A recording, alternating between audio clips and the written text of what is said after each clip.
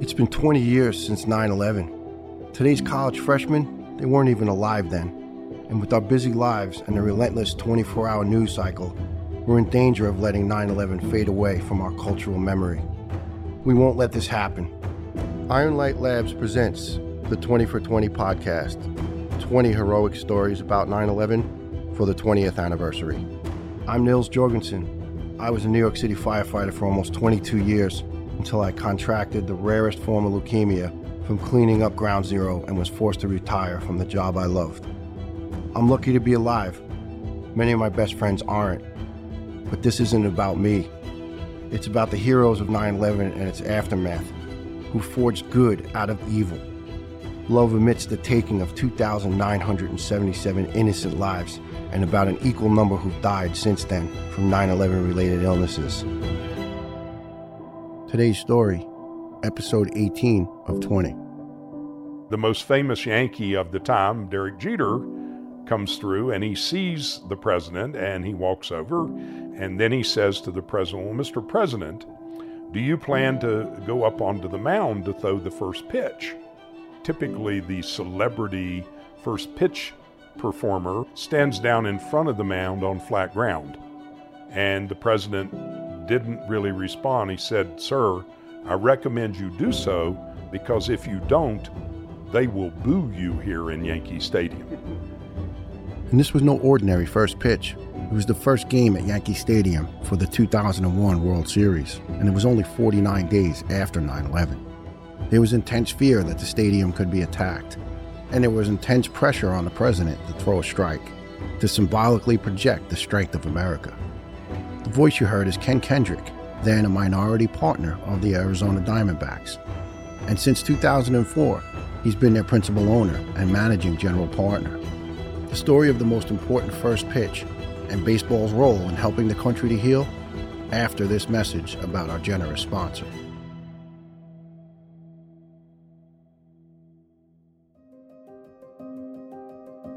And now, let's return to Ken Kendrick on baseball and 9/11. I was at my home in Phoenix. It was, of course, the time zone 3 hour different, so it was very early in Arizona, and I was, I had gotten up and was in my home, and one of my dear friends called me and said, "You better turn on the TV. Something horrible looks like is happening in New York City." And it was prior to the second plane. The first plane had hit the first building, so I saw the live event of plane number 2 hitting, the second tower. And so I sat just kind of almost speechless at my home in front of my television, watching throughout the day all the events that unfolded. And MLB Commissioner Bud Selig decided to temporarily postpone the season in the aftermath. The commissioner acted, very appropriately to pause the season for what it turned out to be 7 or 8 days, if my memory serves exactly. And then the very first games, in particular the Mets game, with all of the first responders and all of the players, wearing the various police department, fire department hats, that's a vivid memory for me as a fan of the game, and seeing baseball playing a role and trying to restore, the bring us back from grief, to say life must go on. Baseball can play a role in helping us go on with our lives, and that was very compelling when the game started back up. And Mike Piazza electrified the moment, smashing a 2-run home run in the bottom of the 8th inning to pull the Mets ahead of the Braves in the first baseball game back in New York. Seems so fitting that, there would be the walk-off home run by the New York team, in the setting that it was, we're back. And life is maybe some restored from where we had been, and all of us in grief for those days from the day of the attack until that moment. Then Ken's Diamondbacks made it to the World Series in its latest start date ever of October 27th due to the postponed games. Their opponent, the New York Yankees, who won the previous 3 World Series before this, and whose city just experienced its worst tragedy. The Diamondbacks won the first 2 games at home, and Game 3 was the first game in New York, and the Diamondbacks decided to take a red-eye flight there so that they could go to Ground Zero and pay their respects. It was, as I think for anyone who would have visited the site of the tragedy that we all faced in that time, it was just a searing memory, and the events of the moment when we're just some weeks away from the actual tragedy of 9/11 and coming on site when work was still actively going on the recovery, with large numbers of heroic people doing very difficult work. It stopped your heart when you got there to see it.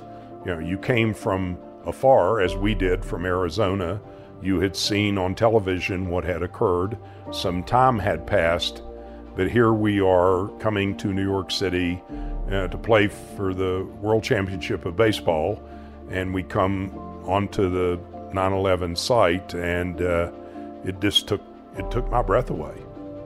Surrounding the site were all of the individual memorials, of which there were thousands of them, with photographs and flowers and notes written to those who were lost.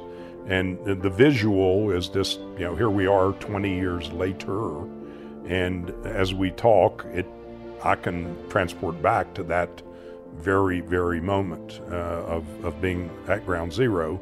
And, we as a baseball organization, we're very tangential to the real tragedy. We were part of a game that was going to be played and games that were played. And, there was honor that we were doing, we felt, to those who lost their lives and those who were doing the hard work in the recovery effort. And so, the very least we could do would be to give respects to those who were lost, but also give respect to those who were doing the very hard work that all of the folks, in the police, fire, and other services were doing on an ongoing basis. And here we were 6 weeks after the actual event, right around the end of October is when we arrived in town. So it's just, this discussion just resonates back in my mind as though it were last week.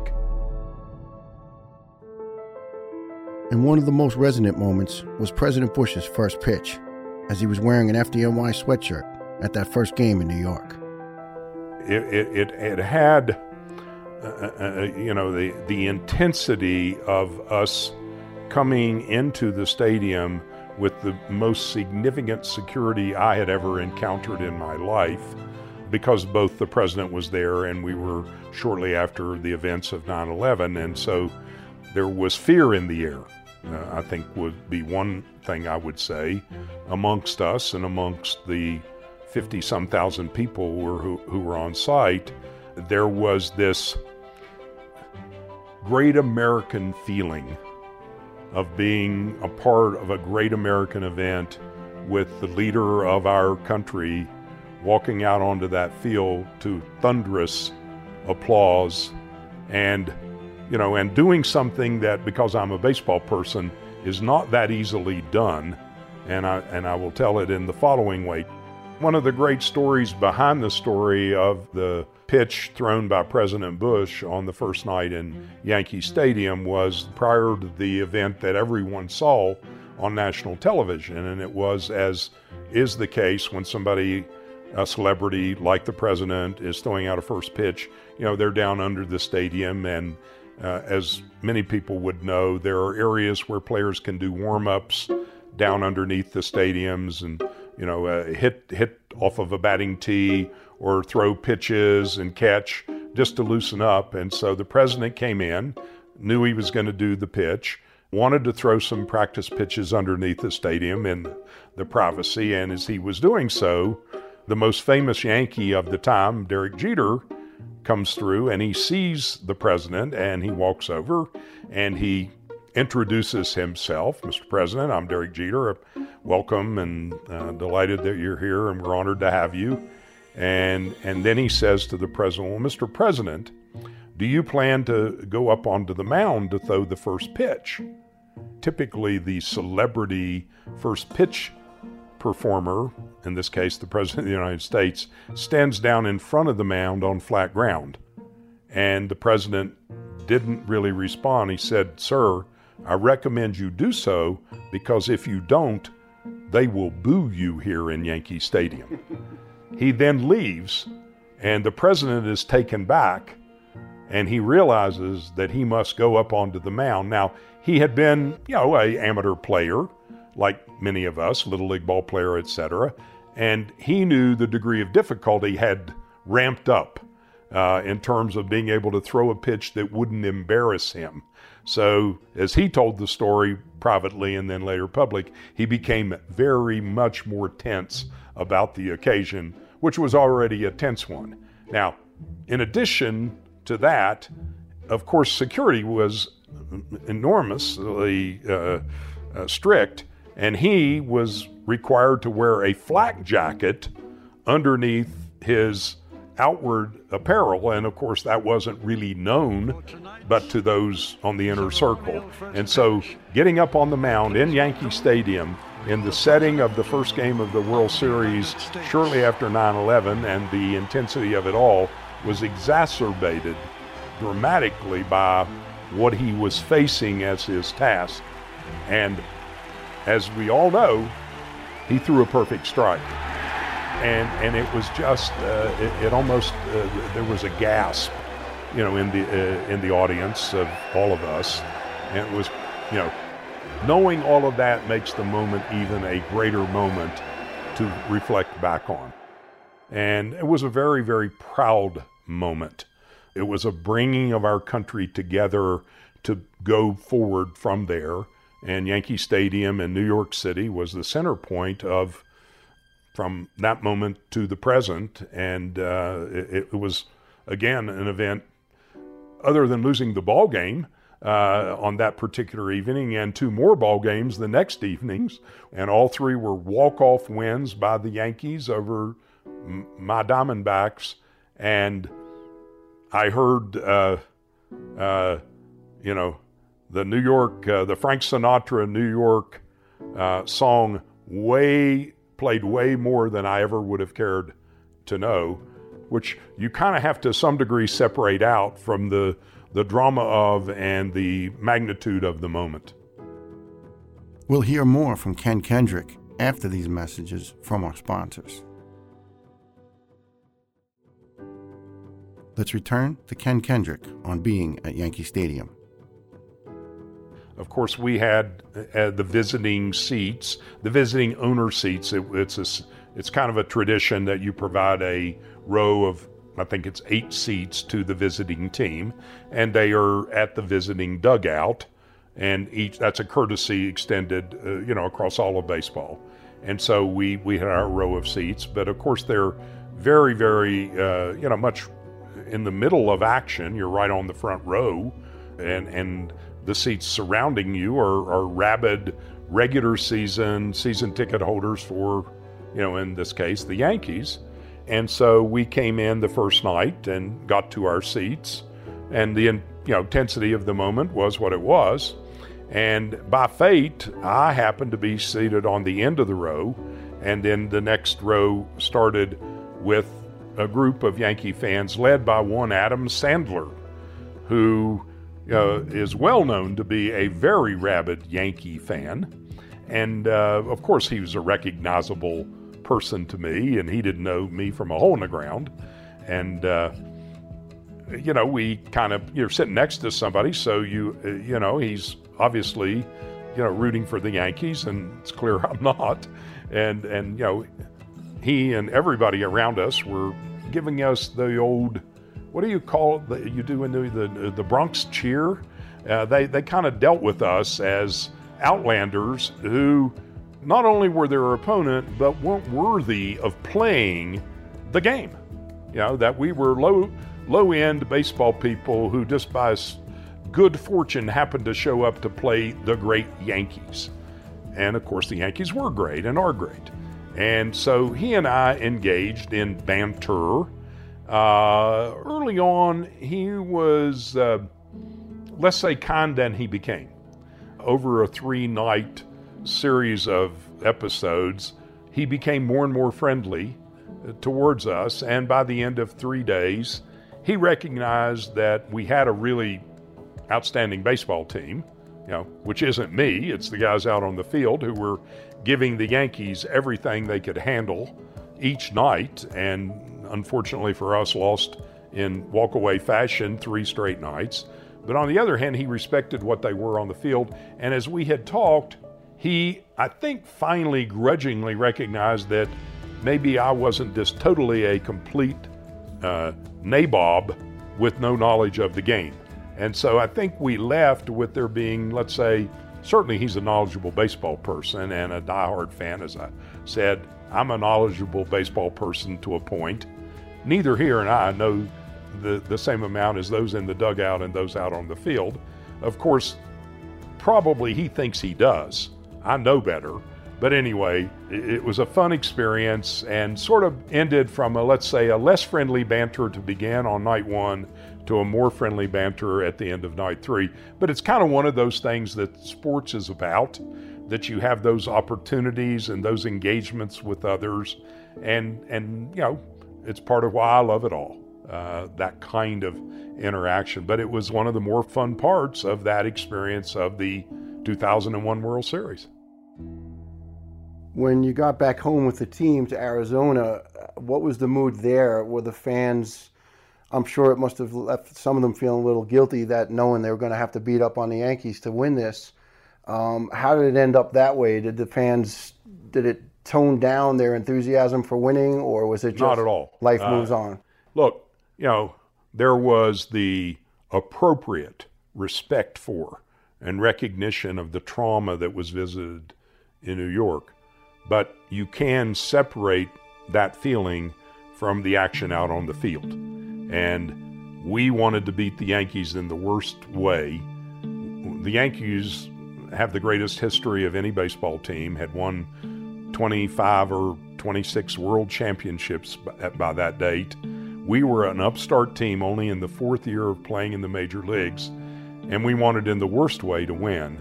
And when we got home, we were 3 games to the Yankees, 2 games to us. We had 2 to play. We wanted in the worst way to win. We did not feel sorry for the New York baseball players.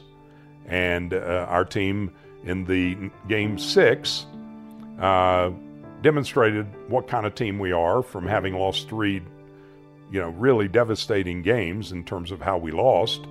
And we won Game 6 15-2, which I think showed the ability that we knew our team had.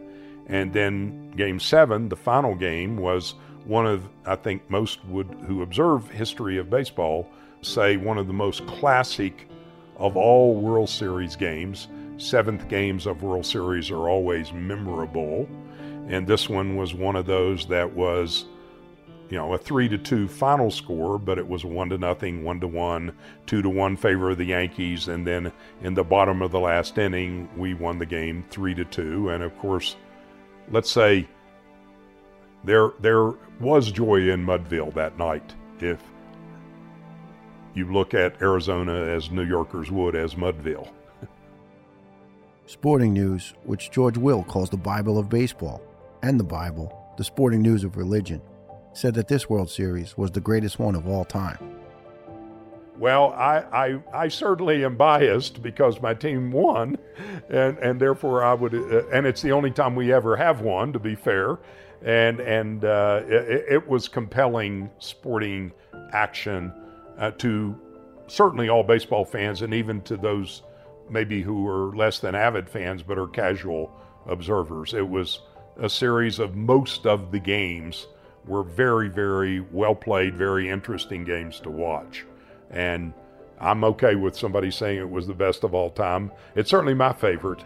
That particular World Series was so much built around honoring our country and the time that we were all going through. Center point, New York City, but the country at large was engaged. in the aftermath of 9/11 and the patriotism of our country's reaction that was intense. It's probably in my life, one of the most intense periods of patriotic fervor I ever remember. I still wear the ring of 20 years ago, and it reminds me with an inscription on the inside of the ring. 9/11 is something, it says on my ring, 9/11 we'll never forget. And so that, I think, sums it up. So Ken, you mentioned the feeling of unity, and there was that patriotic spirit that was going on in that game. As we know, in the last few years, the country seems to be a little more at odds with each other. And being a successful American from very humble roots and a great upbringing, and you speak very highly of your family, is there anything you can recommend to, say, maybe some of the younger folks and the fans, how we can sort of get back to that just after 9/11 feel good about America sentiment? Yeah, I think we have great challenges in the world that we live in today. I think we, in many ways, many people, I have not, and you would hope to communicate with others that they should not lose faith in the country, lose faith in what makes us a great country, lose faith in those who are in service to us, whether they be in police work, which has come under, I think, unfair attack, to the fire service, to the first responders in other categories, the EMTs, and all those whose lives are built around service to others. I think we need to give ultimate respect to the people that do those very difficult jobs on behalf of all of us. I think we have lost, in the 20 years that I look back on where we were as a country and where we are today, I think we are seeing, and I'm sad to say, some disintegration of family. We've spent some time, my wife and I, in working in some programs that are built around keeping families together, trying to communicate the value of the household that needs a mom and needs a dad, to help build the values that a family can give to the young people that they raise. I think we've lost a lot of that, and I don't think our country is lost, but I think we're at a place in a time when I can look at 20 years ago and look at today. We have a lot of work to do, and I'm an older person, but I'm as committed to the greatness of our country and what it stands for as I have ever been. And I'm involved in a lot of work that hopefully will help those value systems that I was given as a young person growing up in a small town with a family that my dad was in public service. My dad was a county sheriff, served the people of our community. I understood what that meant. I understood the time, effort, and energy he had to put into the things that he did. And, I feel that those value systems I was given, if I have any ability to transfer those values to others, I want to do so. Hopefully I'm doing it with my own children. And I think the words family values are incredibly important to the fabric of all of us and to our country in particular. And we've got to put attention. Those things just don't happen. They are a part of life's work for, all of us, as parents especially, to create value systems that we leave behind. Well, Ken, it's been a great conversation, and really appreciate your time. It's an honor to meet you, and just wanted to thank you and all of those folks from baseball that really came out to help us heal our fractured soul as a city and as a nation, and hopefully, as you mentioned, we could gain that unity going forward and come back. And thank you very much, sir. It's an honor. Well, Neil's, really, the honor's mine. It's men like you and your colleagues who really helped us all recover from the tragedy that we faced, and many of your colleagues gave their lives, gave their health, and so the thanks is really from me to you and to all of those who, were the first responders and those who did the very, very difficult work that unfortunately 9/11 caused to a need for men like you to come forward, and I thank you. Thank you very much, sir. It's an honor, and it means the world to us when we know folks like you are grateful for the deeds. Thank you very much. And God bless America. I was working in the firehouse the night of President Bush's first pitch. I was filling in Engine Company 4 and Tower Ladder 15, proudly known as the Wall Street Bulls. They lost 14 brave members the morning of 9/11, and the pain was still raw. As we watched our president, who was wearing an FDNY sweatshirt to honor our fallen brothers, throw out the first pitch, the firehouse kitchen erupted in cheers. We were so proud of our guys, our city, and our country. Even though our beloved Yankees lost to the Diamondbacks, it's an honor for all of us to know that Mr. Kendrick and the Diamondbacks have eternally etched "Never Forget 9/11" into their World Series rings. We also want to thank the whole team for going down to Ground Zero to pay their respects. We're truly humbled by your kindness. And if you've enjoyed these stories, I have a huge favor to ask you. Would you please consider filling out a very short survey that asks for your feedback and advice on the 20 for 20 podcast, and also about a future project that I'm thinking about? To participate, please go to 20for20podcast.com/survey. For those of you who do, we're having a raffle for 5 Amazon gift cards worth $50 each. Once again, the survey link is 20for20podcast.com/survey. Your help would really mean a great deal. As we are recording this episode just days before Christmas 2021, please take a minute to reflect on your life and be grateful to all of those who have bravely sacrificed for you. Wishing you all and your families a blessed and Merry Christmas. Lastly, I want to give a special shout out to all of those who have served our great country in one way or another. From the bottom of our hearts, we thank you, and please stay safe out there. And now, before we close, a special message from a dear friend of mine. Hi, this is actor Robert John Burke. I've been fortunate to be a part of projects like Tombstone, Law & Order Special Victims Unit, Gossip Girl, Rescue Me. But I've been even more fortunate to become friends with incredible first responders like your host, Nils Jorgensen. Folks who are willing to sacrifice every single one of their tomorrows so that we can have our today, as Nils so powerfully says.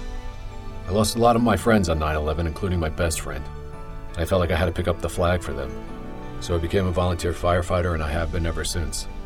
It's why I'm so grateful you're listening to the 20 for 20 podcast. I hope you'll subscribe, rate, and review it, and share it with 5 friends because these stories are so important. Thanks for listening.